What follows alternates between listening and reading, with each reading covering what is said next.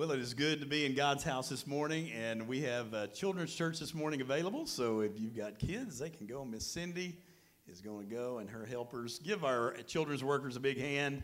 They are always so faithful. Amen. Got lots of good help back there, and could not do it without their help. Amen. And the rest of you, you're stuck with me. I'll try to make it as painless as possible. All right. Well, I gave you a little bit of heads up into what we're going to be talking about this morning, and you can see it on the screen there. There is a reason for your pain. Now, I want everybody who really likes to go through painful things to raise your hand. He loves it. He loves it. Nobody likes pain, do they? Nobody likes going through the painful stuff. Nobody likes having to endure trials and temptations. But if you remember, there's a little verse in the very beginning of the book of James that says, and I have always hated this verse. Not really, Lord, I'm just playing. But this verse has always caused me a problem. Count it all joy, my brothers, when you endure certain trials and temptations. And I don't like that. Lord, I don't want to count it all joy. Amen. And I want you, Lord, to make everything pleasant for me. I like comfort. How many of you like comfort? Amen. I got a lazy boy at home. I am in love with my lazy boy. Amen. I like comfort. All right. And I like being comfortable. I can do nothing real good. I have a problem with laziness. I'll just admit it. Amen. And I can do nothing real good. I can sit and veg out all day. But I'm here to tell you, I have learned a lot in my life from going through the painful times. I know now that I'm a little bit older what that verse means. It means you're going to learn a lot more from the painful things than you do from the joyful things. I have learned a lot more lessons in my life from my failures than I have from my successes. Amen. Why? Because my failures are forever etched in my brain. Many times with failures comes what? Humiliation. Comes shame. Comes, I look a certain way, and I want to keep my my persona. I want people to see me the way I want people to see me, and I lose that. And so we need to understand that I don't like going through pain, but I remember the painful times, and they teach me so many lessons. I've learned so much from the painful times in my life and my failures because I look back on them and I say, you know what, I ain't never going to forget. I ain't going to do that again. Amen. And so our failures are a teacher for you. They are a teacher for you and for me. We will look back on this one day, and I don't have a crystal ball. I can't tell you what the future holds, but I can tell you this. Nothing happens without God allowing it to happen. He's in control, and I don't know the reason. I don't know the purpose. Many things on life, I don't know. We'll have to ask God when we get there. He's the only one that's got the answer. But I do know this. You and I look at pain totally different than God looks at it. God looks at it as it's building your faith. It's building your perseverance. It is building something inside of you, all right? And it is building your endurance to endure so that you can remain faithful and run a good race to the end, amen? So we need to understand that God has a reason for it. God has a purpose for even the COVID-19. Everybody say, I don't like COVID-19. Say it. I don't like COVID-19, amen. But God has a reason and a purpose for it, amen. Every little thing in our lives, God has a reason and a purpose for it, all right. So I want us to understand that, all right. There is a reason for your praying. The most depressing phrase that I hear as a pastor is this: I just don't see the purpose. I just don't see the point. Why am I going to do this? Why do I need to do this? I'm tired of trying to live a Christian life. You know why? Because it's too hard. I'm tired of this. And it doesn't seem to matter anyway. Maybe in your marriage, you're saying, you know what? I am tired of trying so hard on my marriage. I'm tired of trying so hard and working so hard, and it just doesn't seem to get any better. And so I think we're just going to take the easy route out, and we're just going to bail. You know what? When you hit a bump in the road in your marriage, the easy thing is to just bail out. All right? That's exactly why a lot of people don't get married. They don't want to have that commitment. And so what happens when you don't have that piece of paper, that commitment, or you're not legally bound together, that just makes it easier to, you make me unhappy, I'm gone. Amen. First time the roads get rough, I'm gone. Guess what? It won't take long. Anybody here married say that from experience? If you're going to bail every time the road gets rough, you will bail very quickly. Amen. Because the road's going to probably be rougher a lot more than you think it is. Amen. Many people say, I don't want to fight for my marriage. It's too hard. I don't want to go to counseling. That's too much work. Is it worth anything to you? Well, I don't want to go to counseling. You know, I don't want other people knowing my problems. I'd rather just bail and throw my marriage away. Is that not the stupidest thing you've ever heard? May have come out of your own mouth, but when you hear somebody else say it, it sounds really, really stupid. All right? So we need to understand, the easy thing is just to give up. All right? But the Lord says all of these things are there for a purpose. All right? And so I don't want to try too hard on my marriage. I just want to bail. Maybe you are in financial problems. Maybe you are in your eyeballs, up to your eyeballs in debt, as they say. And you say, you know what? I'll never dig out of it. My credit's already ruined anyway. I'm just going to dig the hole even deeper just to keep a charging and a charging. You know what I found with them plastic cards? If you keep a swiping, they'll keep a charging. Amen? And you'll keep getting that bill every month, and that number at the bottom gets bigger and bigger and bigger. And if you choose to stick your head in the sand and ignore it, guess what? You can ignore it. Will it go away? No. No, it will not. And does that honor God? No. When we don't have our financial house in order, does that honor God? Does it honor God when we're living way beyond our means? Listen, I'm here to tell you, you can look around and you can see people, and there's a lot of people, maybe even people in this room. You look real good on the outside. You drive shiny, nice cars, maybe several. You live in a nice, big house.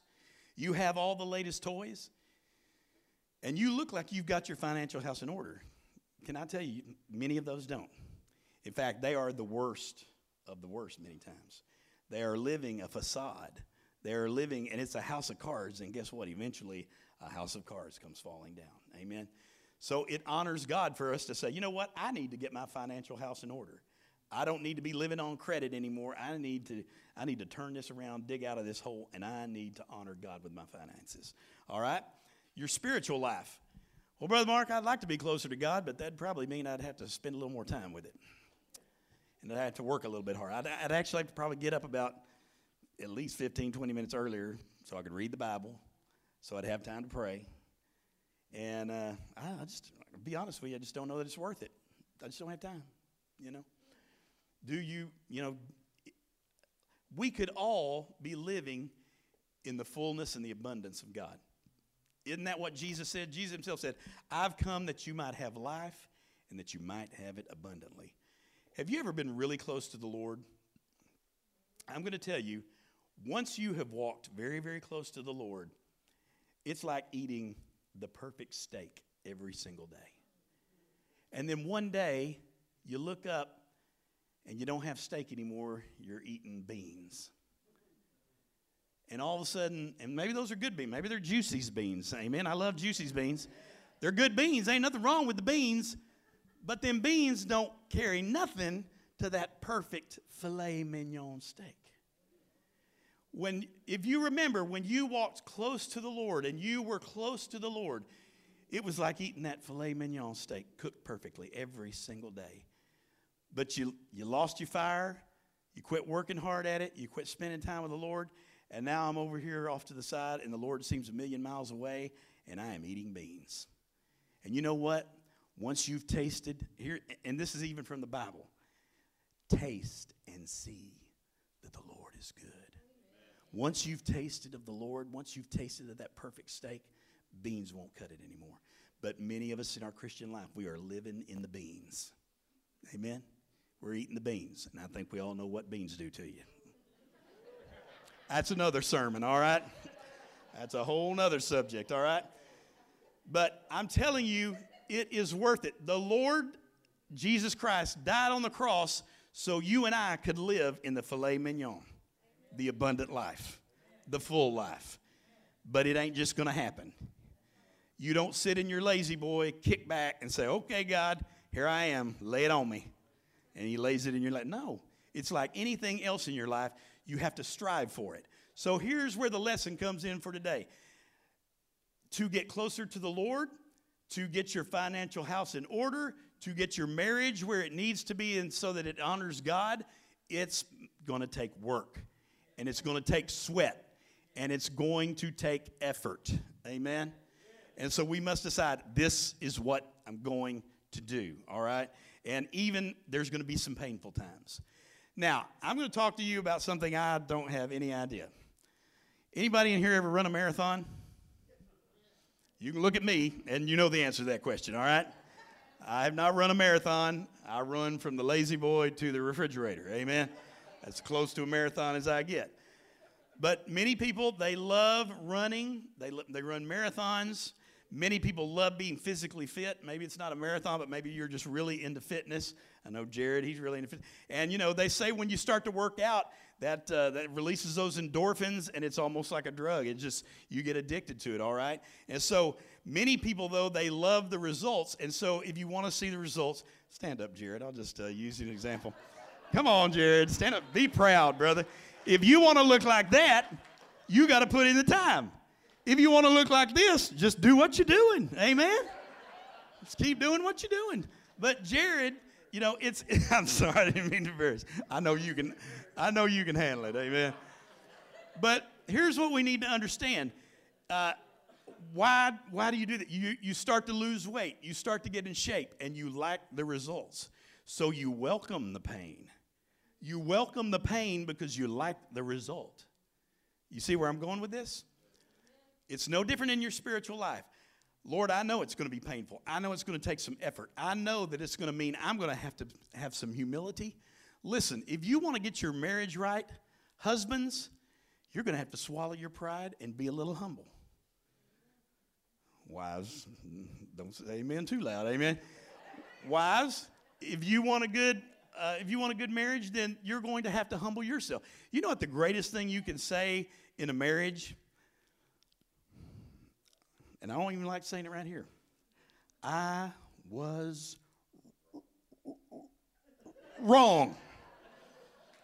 Boy, that's hard to say, amen? But guess what? If you are going to have a good marriage, you got to swallow your pride sometimes, and you got to say, I was wrong. And second right to it is, I am sorry. Amen. You cannot run your house like a dictator. You cannot run your house with an iron fist. That house will fall. That kingdom will crumble. You will end up having a spouse that hates you, and you'll end up having kids that resent you. Now, does that mean you don't need to be a good parent? Yes. And you were given your kids to be a parent, not their best friend and buddy. Amen? But I'm here to tell you, the Lord reads your Bible. The Lord says, do not provoke your children to anger. In other words, do it in the right way. Even when you discipline them, explain to them, this is why, this is what you did wrong, and this is why there is discipline to go with it. If I don't discipline you, then it means I don't love you. The Lord said it in His Word. He said, I discipline those I love. And if you are not disciplined, you don't belong to me. Amen? That's one of the greatest ways you know you're His child. Amen? All right. Here we go. I got to jump on this real quick. Amen? People say, I don't see the purpose. But here's the thing. We don't hate pain. Even pain that seems to have no purpose is there to teach us something or can be a test for God's glory.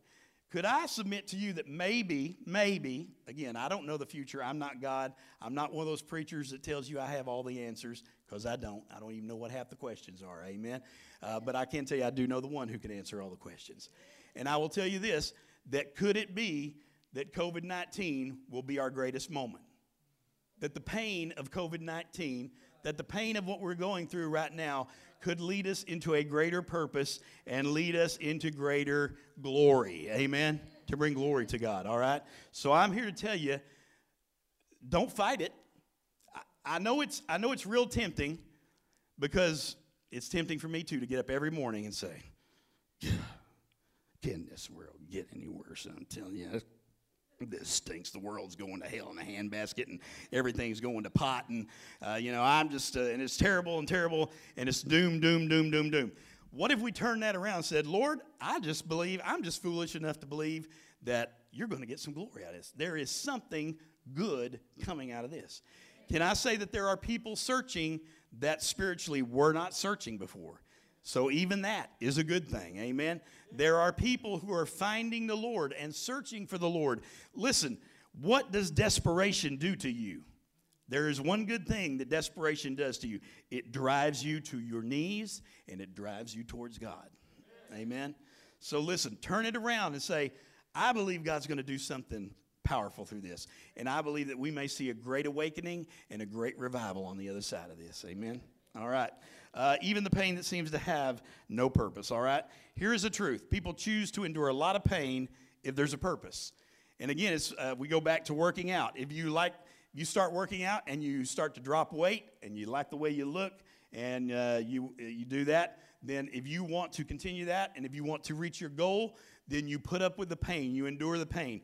If you are a marathon runner, you endure the pain and the training. Running 26 miles, I can't even imagine. Amen? I don't even like driving 26 miles. I sure don't want to run 26 miles. But listen, people do it and they pay money to do it. They pay money to do it because they want the satisfaction to say, I did something not everybody can do. Amen?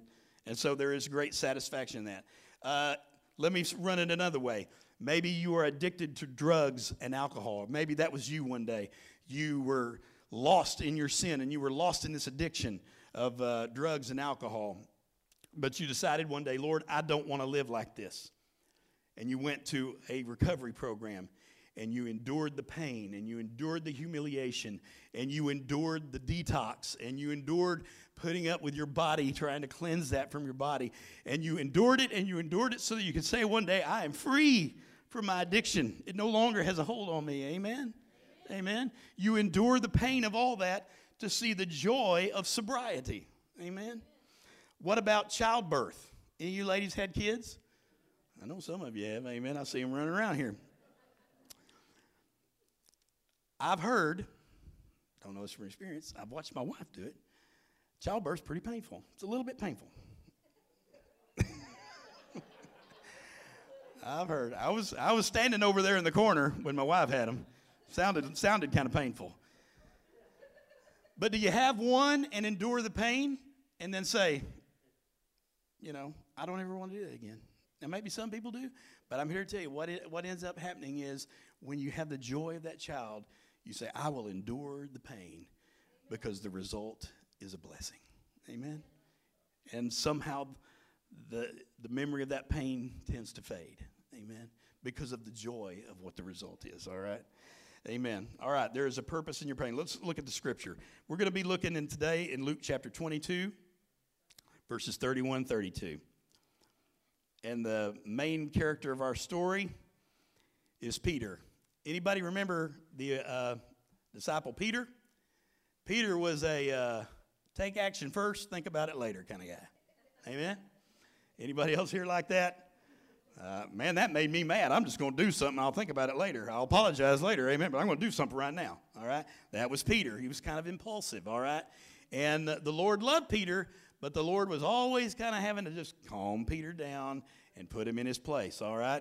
So the main character of the story is in Luke chapter 2, verses 31 and 32. It says this, and the Lord said, Simon, Simon. That was another name for Peter. The Lord said, Simon, Simon, indeed, Satan has asked for you that he may sift you as wheat, all right?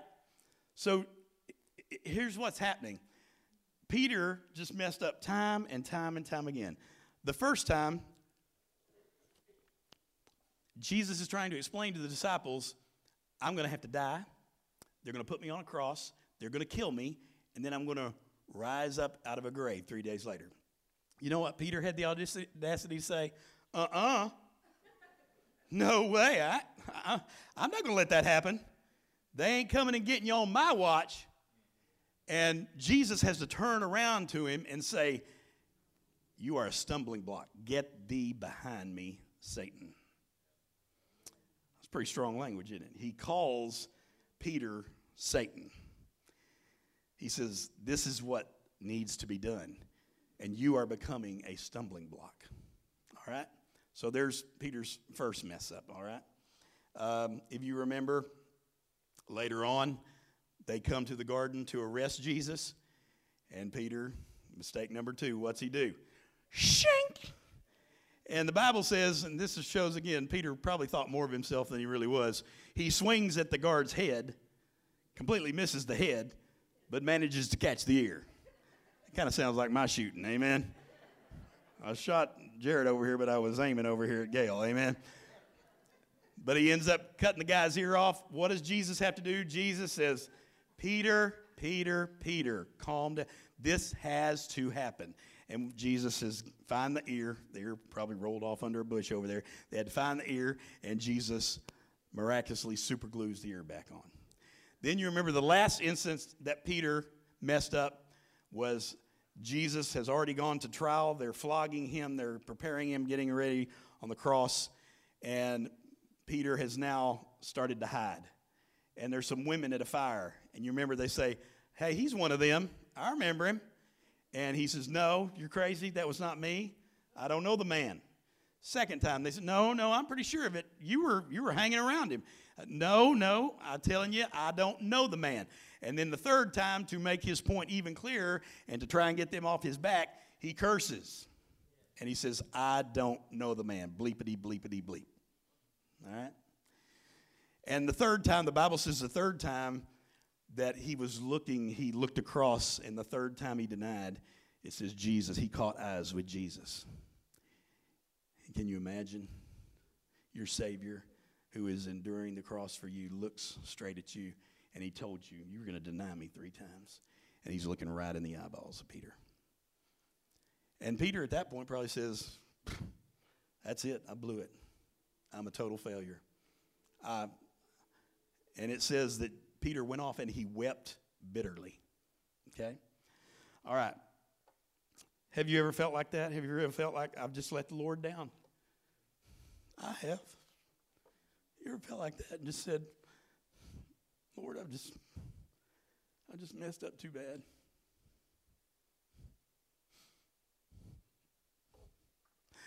Lord, you can't possibly use me anymore. Lord, I'm useless to you. There's too much in my life. There's too much pain in my life. You ever been there? I've been there. But his mercy goes deep. And his love goes deep. And his grace goes deep. Because Peter, I think, probably felt like just walking away and never coming back. Let's go on. Luke 22, verse 61 and 62. I'm sorry. I forgot verse 32. Let me read that one to you. It says, Jesus told him, Satan has asked for permission to test you. And he says, but I have prayed for you that your faith should not fail. And when you have returned to me, strengthen your brethren. So even as Jesus is saying, Satan has asked for permission to test you, Peter. And Jesus even knows right here, he says, I know you're going to fail. I know even before this happens, you're going to fail. But when you return to me, not if you return to me, when you return to me, strengthen your brethren. So Jesus is already setting him up. There's a test coming. Satan has asked for permission to test you, and I'm going to allow it. I'm going to allow you to go through the pain. Anybody here remember the story of Job? His friends told Job, curse God and die. Why would you even want to serve a God like that?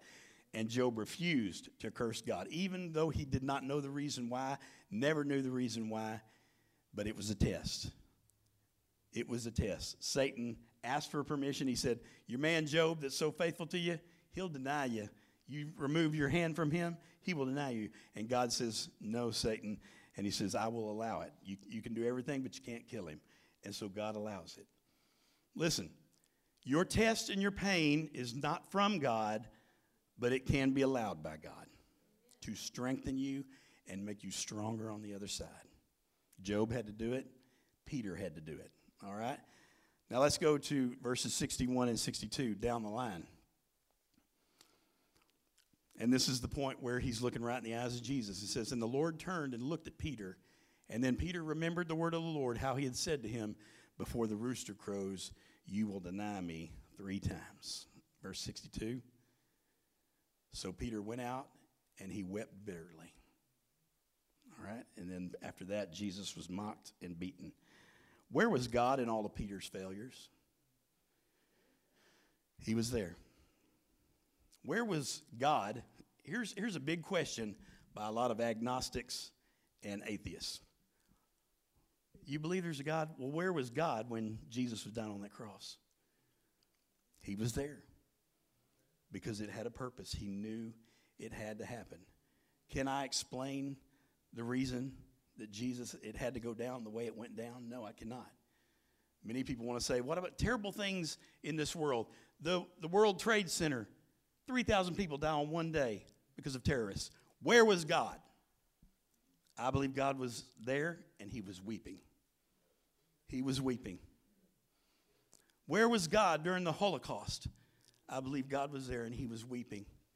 We live in a sinful, fallen world. But this world, the physical world, Satan is in power and he has a lot of power. But even at that point, he has to ask permission from God. Now, I can't explain everything. I don't have all the answers. But I believe God is at every one of those painful things. And he is weeping. And he is weeping for us. And he's weeping for our nation. He's weeping for our world. But he says, this world is not about you. See, everything with us is about this, the physical. But with Jesus, he doesn't live in the physical. He lives in a spiritual realm. And he says, your life's not even begun. Your life begins the day your heart stops beating. And eternal life in all of heaven and its glory doesn't start the day you stop breathing. It starts the day you got saved. And if you're not living in that glory and living in that, you need to turn it around. Amen? He says, I've come that you might have life. And I've come that you might have the kingdom of God. Not when you die, right now, starting today. Is your life bringing him glory? If not, turn it around. Amen? There was a purpose. Sometimes God's preparation comes packaged in pain. Did you hear that? Sometimes God's preparation comes packaged in pain. Do I like to hear that? No. Do you like to hear that? No. But guess what? That's many times the way it is.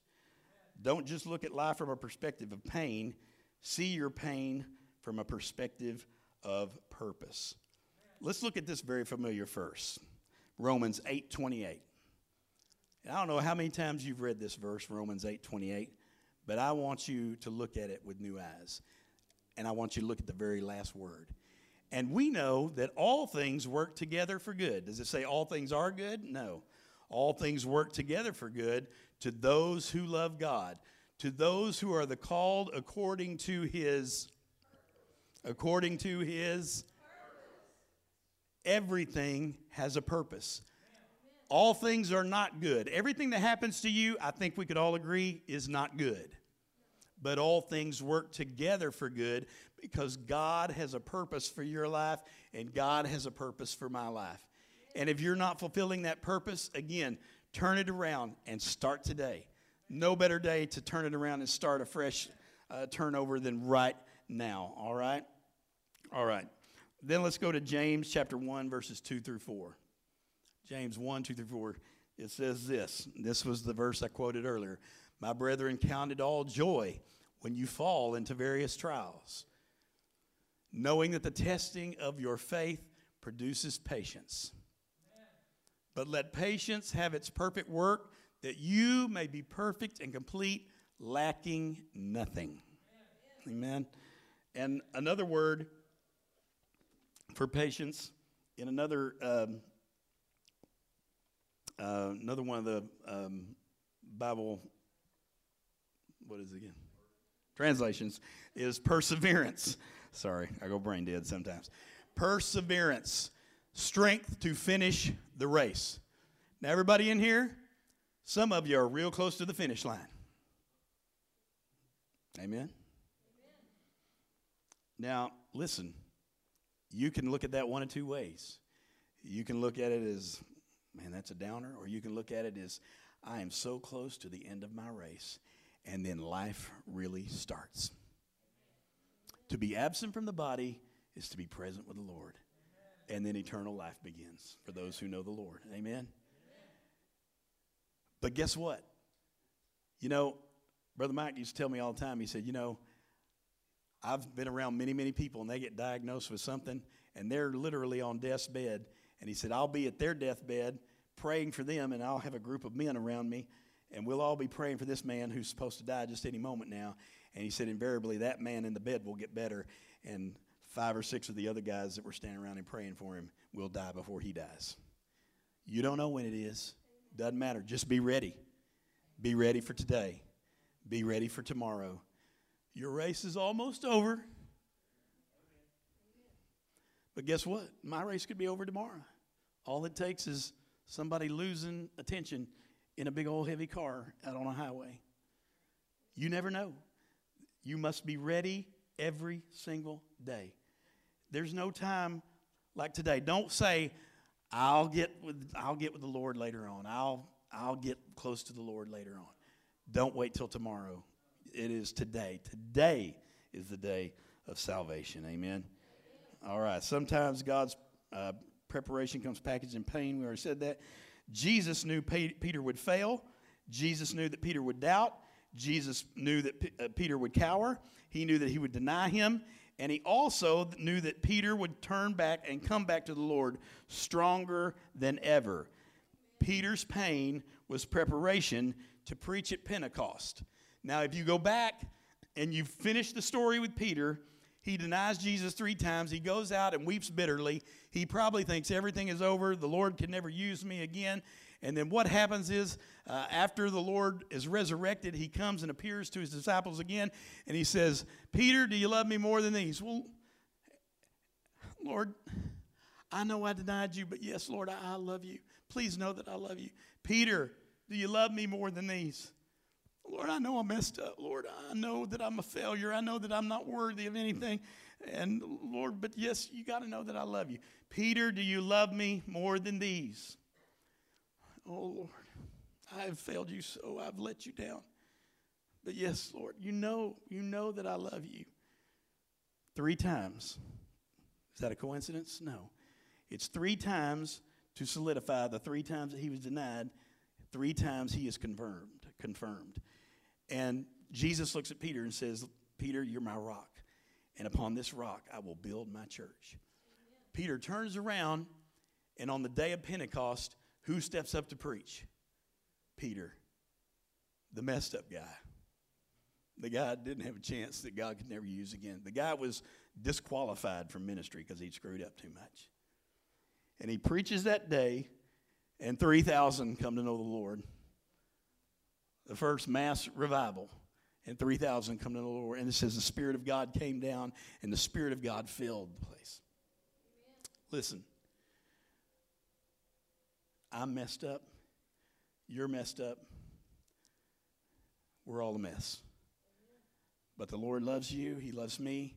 And the pain that we're going through, we need to turn it around for God's glory.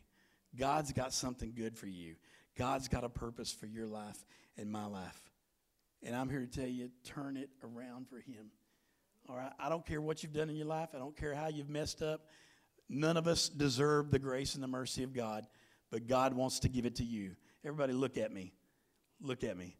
God loves you. He has a purpose for you. And you may be looking back at me saying, God don't love me. I challenge you. I challenge you. Test God. He loves you. He loves you. And he can use you. Would you bow your head and close your eyes with me? I want to ask you a question.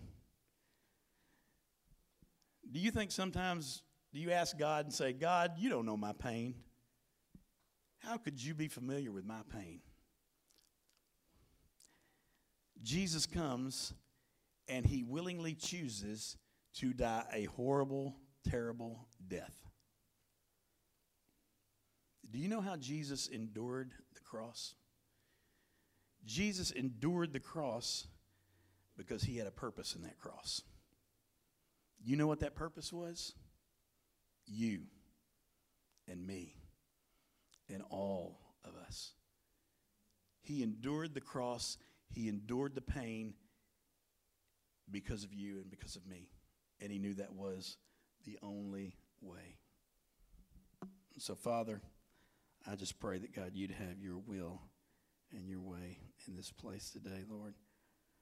I pray that, God, you would just do a work in this place.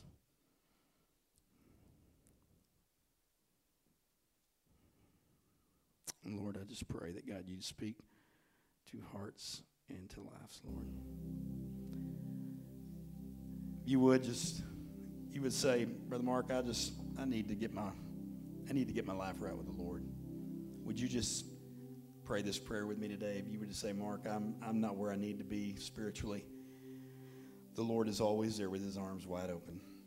And I just invite you to pray this prayer with me. Just say, Dear Jesus, I admit that I'm a sinner, and I need you. And right now, the best way I know how, Lord, I ask you to forgive me of my sins. I believe you died on that cross for my sins. And I just ask you, Lord, please save me from my sin. I give you my life. I make you the Lord and Savior of my life. Every head bowed. If you prayed that prayer today, I don't want to embarrass you, but would you just lift up a hand if you prayed that prayer today for the first time or the second time? I want to ask you if you're bold enough to just come down here and make that public and say, I asked the Lord into my heart, or I recommitted myself to the Lord. I want to give you that opportunity. Anybody want to come down? Maybe you're here today and you say, Brother Mark, I've been coming to church here, and I really need to join the church. I need to actively join and take a part. Anybody would like to join the church today? If you want to come now at this time.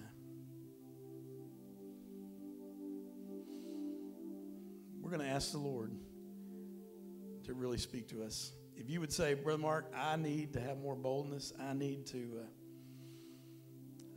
embrace the pain, and I need to work on some things in my life. Would you just lift up a hand so I could pray for you? Thank you. Hands all over. Father, do a work in us. We thank you, Lord. We thank you that there is a purpose and a reason for the pain. Lord, even in the midst of this pandemic, God, we give it over to you. And we say, God, would you use it for your glory? Because we know that what the enemy means for evil, that God, you will turn it around for good. We praise you and we thank you. In Jesus' name. And everybody said, amen. God bless you guys.